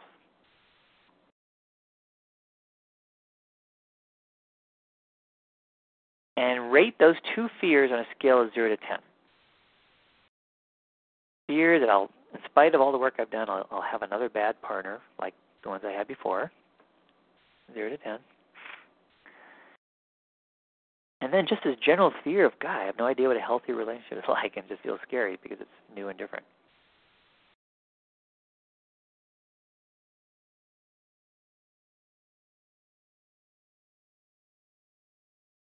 So Susan, what are they for you? What are the two numbers for you? Well, I was going to say 8 on the fear I'll just have another lousy one, but then I also relate to the other aspect. I'm not even sure I know what a healthy relationship looks like, and I put that maybe at a 10, so average of 9. No, you're not averaging them together. They're two separate fears. Okay, two separate fears. Then 10 on 8 and 10? Yeah, okay. I feel like not even knowing what a healthy relationship looks like, I feel like I have an intellectual of that, but emotionally, not so much. Yeah, no, I understand. Now, ironically, any of you who has any close friends, you already do know what a healthy relationship looks like. Okay. Right? Because if you have a good close friend, a healthy relationship is just like that plus sex. Right? Okay. Okay, we tend to think that a romantic relationships are some unique breed that's like nothing else, and it's not true. It's like our best friendship. You know, whoever's like your single best friend, you know, just take that person and change their gender and have the hots for them, and that's what your ideal partner would be like, right? Okay. You know, it's like your healthy relationship with your best platonic friend plus hotness. That's really what it is. Well, okay. That makes that part a lot lower. Yeah, sometimes just knowing that can drop the 10 down to something else. But we're gonna tap on that too. Yeah. All right, so we're gonna start with the first one and migrate to the second one. So everybody tap on your cry chop points. And Sandra, join in, even though you're not feeling ready for this yet, because if you do it now, you won't have to address this here later when you are ready. So that's fine. So on your cry chop point, even though I'm going to use strong language, even though I am terrified. Even though I'm terrified. That I'll still have the same horrible relationship. That I'll still have the same horrible relationship. Like I had so many times before. Like I've had so many times before. I deeply and profoundly love and accept myself anyway. I deeply and profoundly love and accept myself anyway. Good. Even though I am convinced. Even though I am totally convinced. Right, that's good. That I'll have the same kind of terrible relationship. That I'll have the same kind of terrible, awful, sucky relationship. That I've had so many times in the past. That I've had so many times in the past. I deeply and profoundly love and accept myself. I deeply and profoundly love and accept myself. With kindness and compassion. With kindness and compassion. Good. Okay, now tapping all the points. I had so many painful, bad relationships. I've had so many painful, bad relationships. They're the only kind I know. They're the only kind I know. And yeah, I've done all sorts of healing. Yeah, all sorts of healing, yeah. So what? So what? I am terrified that I'll have another bad one. I'm terrified I'll have another bad one. Those are the only kinds I've had so far. Those are the only kinds I've had so far. And doesn't the past predict the future? And doesn't the past predict the future? I had all those terrible, sucky, bad relationships. I had all those terrible, bad, sucky relationships. I'm terrified that's all I'll have in the future, too. And I'm terrified that's all I'll have in the future, too. I'm so familiar with those relationships. So familiar with those relationships. All I've ever known. All I've ever known. That's all I ever did. All I ever did. Terrified that's all I will ever do. I'm terrified that's all I'll ever do. I'm such a scary prospect. It's such a scary prospect. It'd be so painful to go through that yet again. So painful to go through that yet again. Ah! Oh, God! I love the way you participate. It just keeps me up at night. Keeps me awake at night. Has me trembling in my boots. Has me trembling in my boots. What a terrifying prospect. With terrifying prospects. So scary. So scary. I never want to repeat that again. I never want to repeat that again. But I'm afraid that I will. But I'm really afraid that I will. On the other hand, I actually have done a ton of healing work. I actually have done a ton of healing work. I've done so many healing sessions on my parents' negative traits. I've done so many healing sessions on my parents' negative traits. In fact, I may have done more than I needed to. In fact, I may have done more than I needed to. Thanks a lot, Stefan. Sorry? Thanks a lot, Stefan. Thanks a lot, Stefan. What if I've already done good enough healing? What if I've already done good enough healing? So that I'm not attracted to those kind of people anymore. So that I am not attracted to those kind of people anymore. What if I've done good enough healing? What if I've done good enough healing? I've certainly done many sessions on my parents' negative traits. I've certainly done a whole lot of sessions on my parents' negative traits. What if I'm not attracted to them anymore? What if I'm not attracted to them anymore? Okay, now for those of you who have a reference person, I want you to just tune in to your reference person and notice your level of attraction, 0 to 10. Do you have a reference person, Susan? Yeah, my ex. Okay, perfect. And tune in. Zero attraction to him anymore. You got zero attraction to him anymore? Yep. Okay. No attraction. So for those of you with the reference person whose number is low or 0, like 3 or less, that's good enough. So I want you to go, for all of you who have a reference person, go, I am no longer attracted to my reference person. I am no longer attracted to my reference person. And that is such a relief. And that is such a relief. And that is so reassuring. And it's so reassuring. If I'm no longer attracted to my reference person, I'm no longer attracted to my reference person, I'm not going to be attracted to someone like that person. I'm not going to be attracted to someone like that person. And that means those days are over.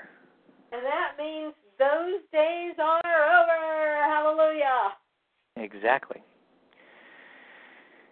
Those days are over. Those days are so really over. Now, for those of you who didn't have a reference person, count up in your mind how many healing sessions you've done on these negative traits. It doesn't have to be exact, but just kind of an estimate. If you have done 5 or more healing sessions on a given negative trait, that is very likely to be good enough. I want you to just think about it. Start with each negative trait. Have I done at least 5 healing sessions on that negative trait? Now, one-on-one sessions, I usually find 3 to be sufficient, by the way. But if you're doing it on your own with your partner, 5 is a pretty safe number, too. I know there are some extreme exceptions to that, but in general, for most of you, that should be the true. So if you've done 5 sessions on any given negative trait, you are highly, highly, highly likely to not be attracted to a person with that negative trait anymore.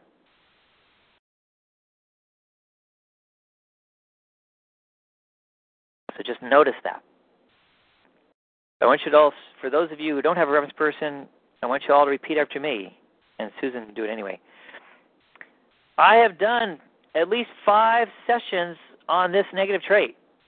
I have done at least 5 sessions on this negative trait. Therefore, I am not attracted to those people anymore. Therefore, I am not attracted to those people anymore. Therefore, I am done with that negative trait in my life. Therefore, I am done with that negative trait in my life. And I don't have to deal with those people anymore. I do not have to deal with those people anymore. Hallelujah!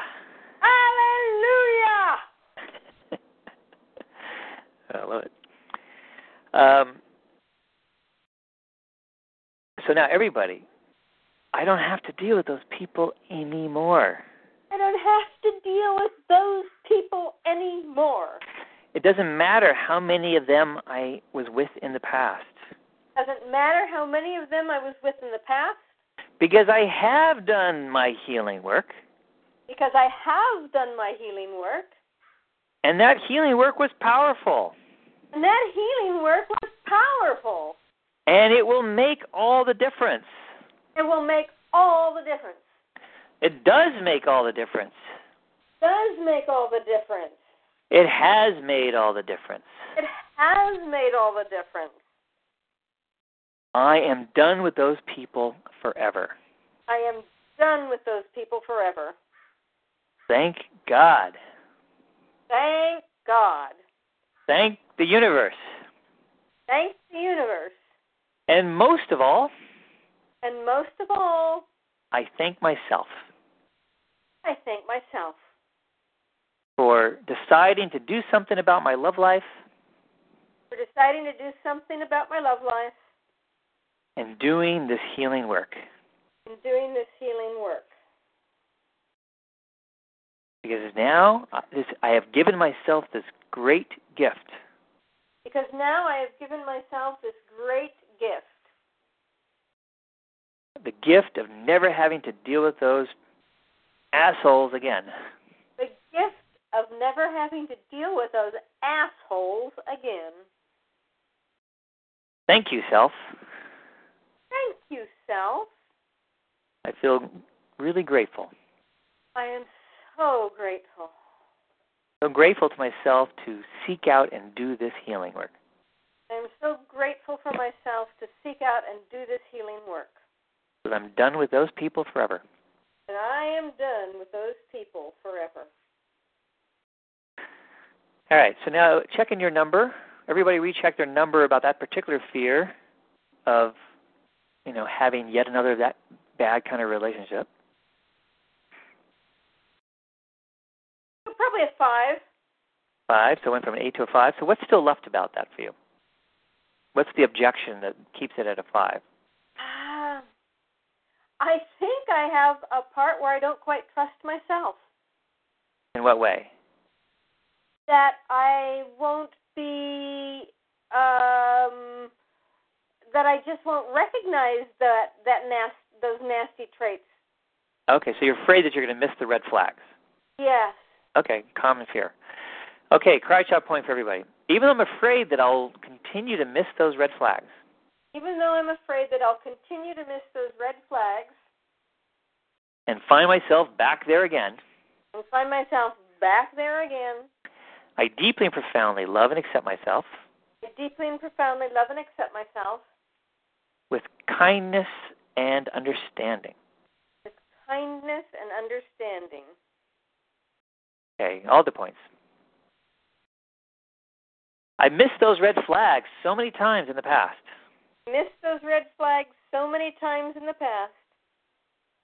Sometimes I didn't see them at all. Sometimes I saw them and went forward anyway. Sometimes I saw them and just plain chose to ignore them and went forward anyway. Right. I'm afraid I'll keep doing that. I'm afraid I'll keep doing that. I'm so afraid that I'll keep doing that. I did it so many times before. I'm afraid I'll miss those signs again. I'll miss those clues. I won't notice those negative behaviors.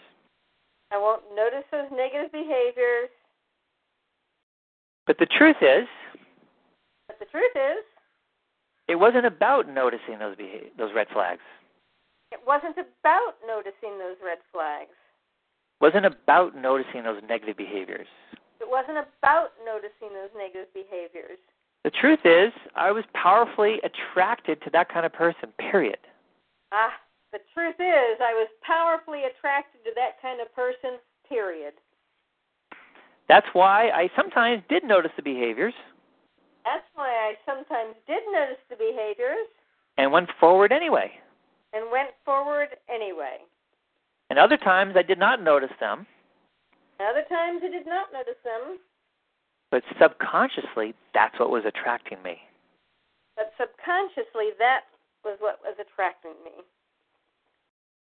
Now that I've done my healing,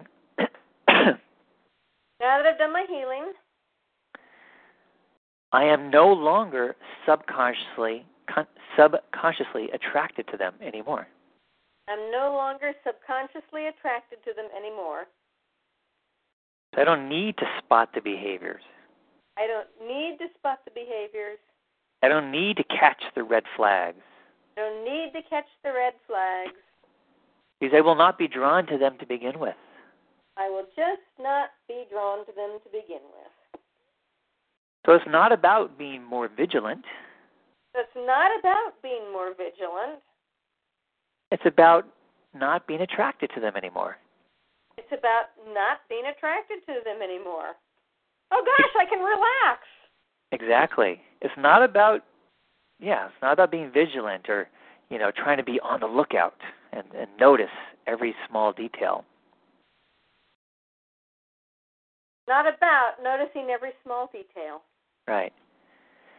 It's about not being attracted to them anymore. It's about not being attracted to them anymore. So I just won't have to deal with it. I just won't have to deal with it. By the way, you don't have to repeat this. The way this works is exactly that, and you'll actually become more aware of people with the negative traits, but not from a feeling tempted by them, but more like an aversion. Like, oh, seems to be one of those. Yuck. It's not. You won't be drawn to them. Yeah, it's just absolutely nothing. Not about noticing that. Oh, it's one of those. I better not get involved with that person. It's like you will literally not be attracted to them. You will literally go some other direction. So it takes care of itself automatically. Yay. All right, everybody take a deep belly breath and recheck your number now. 3. 3. Okay, way better. 8 to a 3. And what's the 3 about? Let's see if there's anything left to address.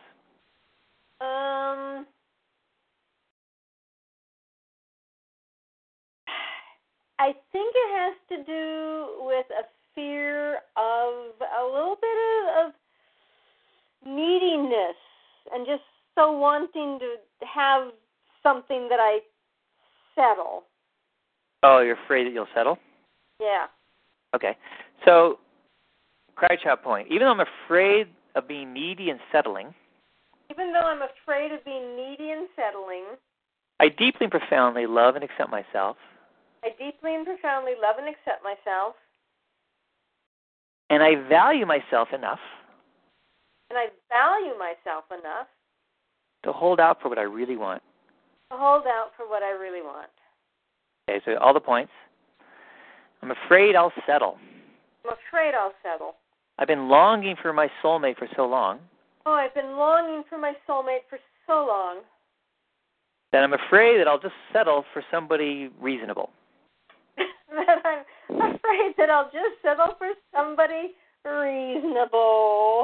Because reasonable is already so much better than what I had before. Because reasonable is so much better than what I had before. That I'm afraid that I won't hold out for something great.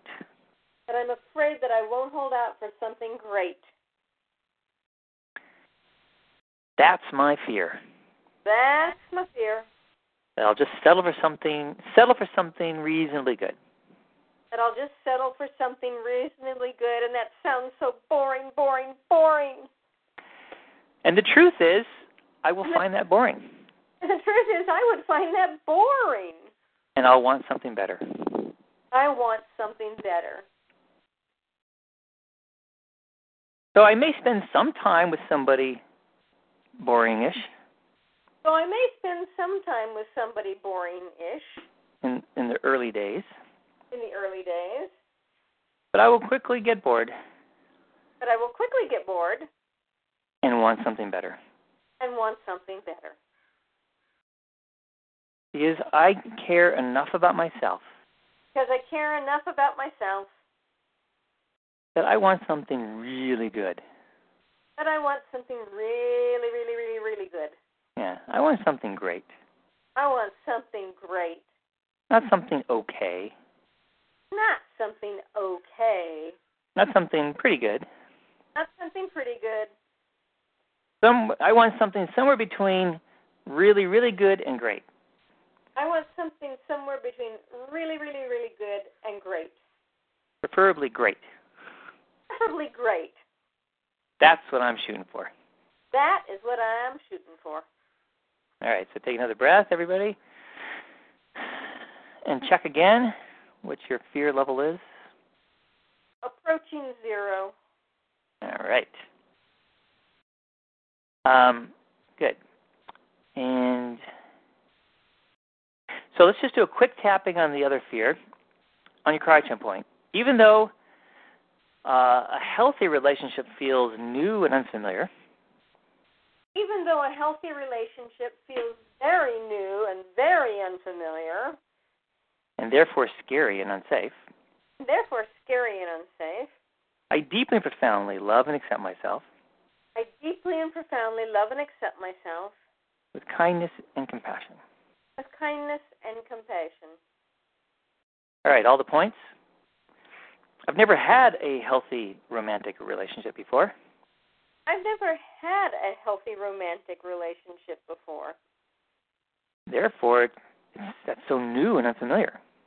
Therefore, it is new and unfamiliar. And unfamiliar feels scary. That unfamiliar feels scary. And even unsafe. And even unsafe. That's an instinctual reaction. That's an instinctual reaction. To new and unfamiliar. New and unfamiliar. Served us well as animals. It served us well as animals. So that we would be very cautious. That we'd be very cautious. When facing something new and unfamiliar. In something new and unfamiliar. But in this case, a healthy relationship is new and unfamiliar in a good way. It means that I would be with somebody who does not have the negative traits of my parents, and yet have all the good stuff that I had from my past relationships.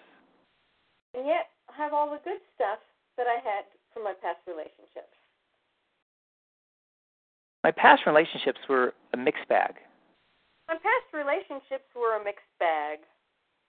They did have good parts, particularly in the first phase.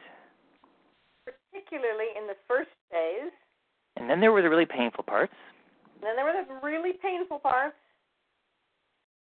But what would those relationships have been like if I didn't have the painful parts? They could have been really good. Okay. So really, what I have to look forward to is a relationship with all the good parts I've ever had.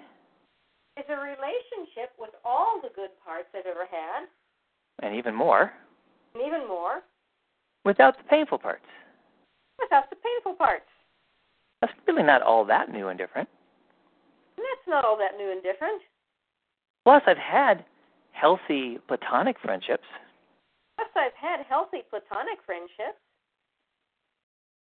So a healthy romantic relationship is just like that, plus hot sex. So again, it's not that new and different. I've had pieces of everything before. I've had pieces of every good thing before. Right. I just get to put them all together in one relationship. And now I just get to put them all together in one relationship. All right. Take a deep breath. What's your fear level now for, Maybe 2. Maybe. Maybe a 2? Okay, good. Yeah. And what's the 2 about?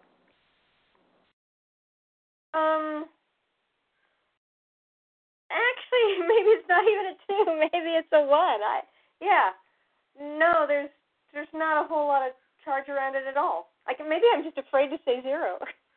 Yeah, sometimes people like that. It's like, feels weird to say zero. It can't be that good. Yeah.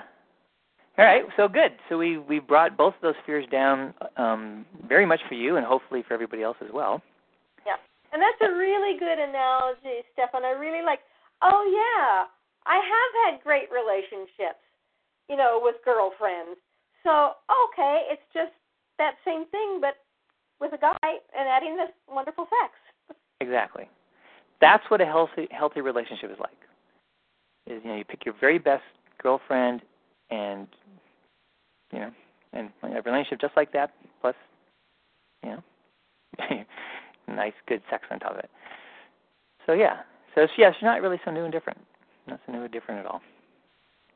So anyway, for those of you who have not written a dating site, I really encourage you to do it. And Sandra, you too, just within the groups, not that you'll necessarily ever use a dating site. I understand you're not ready to date yet or anything like that.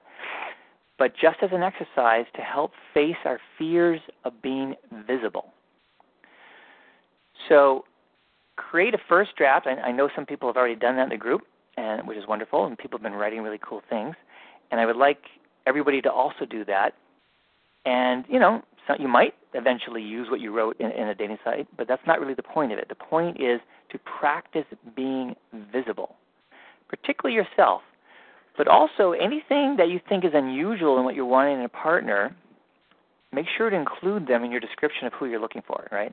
So the first part is who I am, and the second part is who I'm looking for, and really try and describe it boldly, particularly parts of you that are unusual, because those are the parts your soulmate are going to be drawn to, and things that you're looking for. The things you're afraid to put in are the ones that are most important to put in.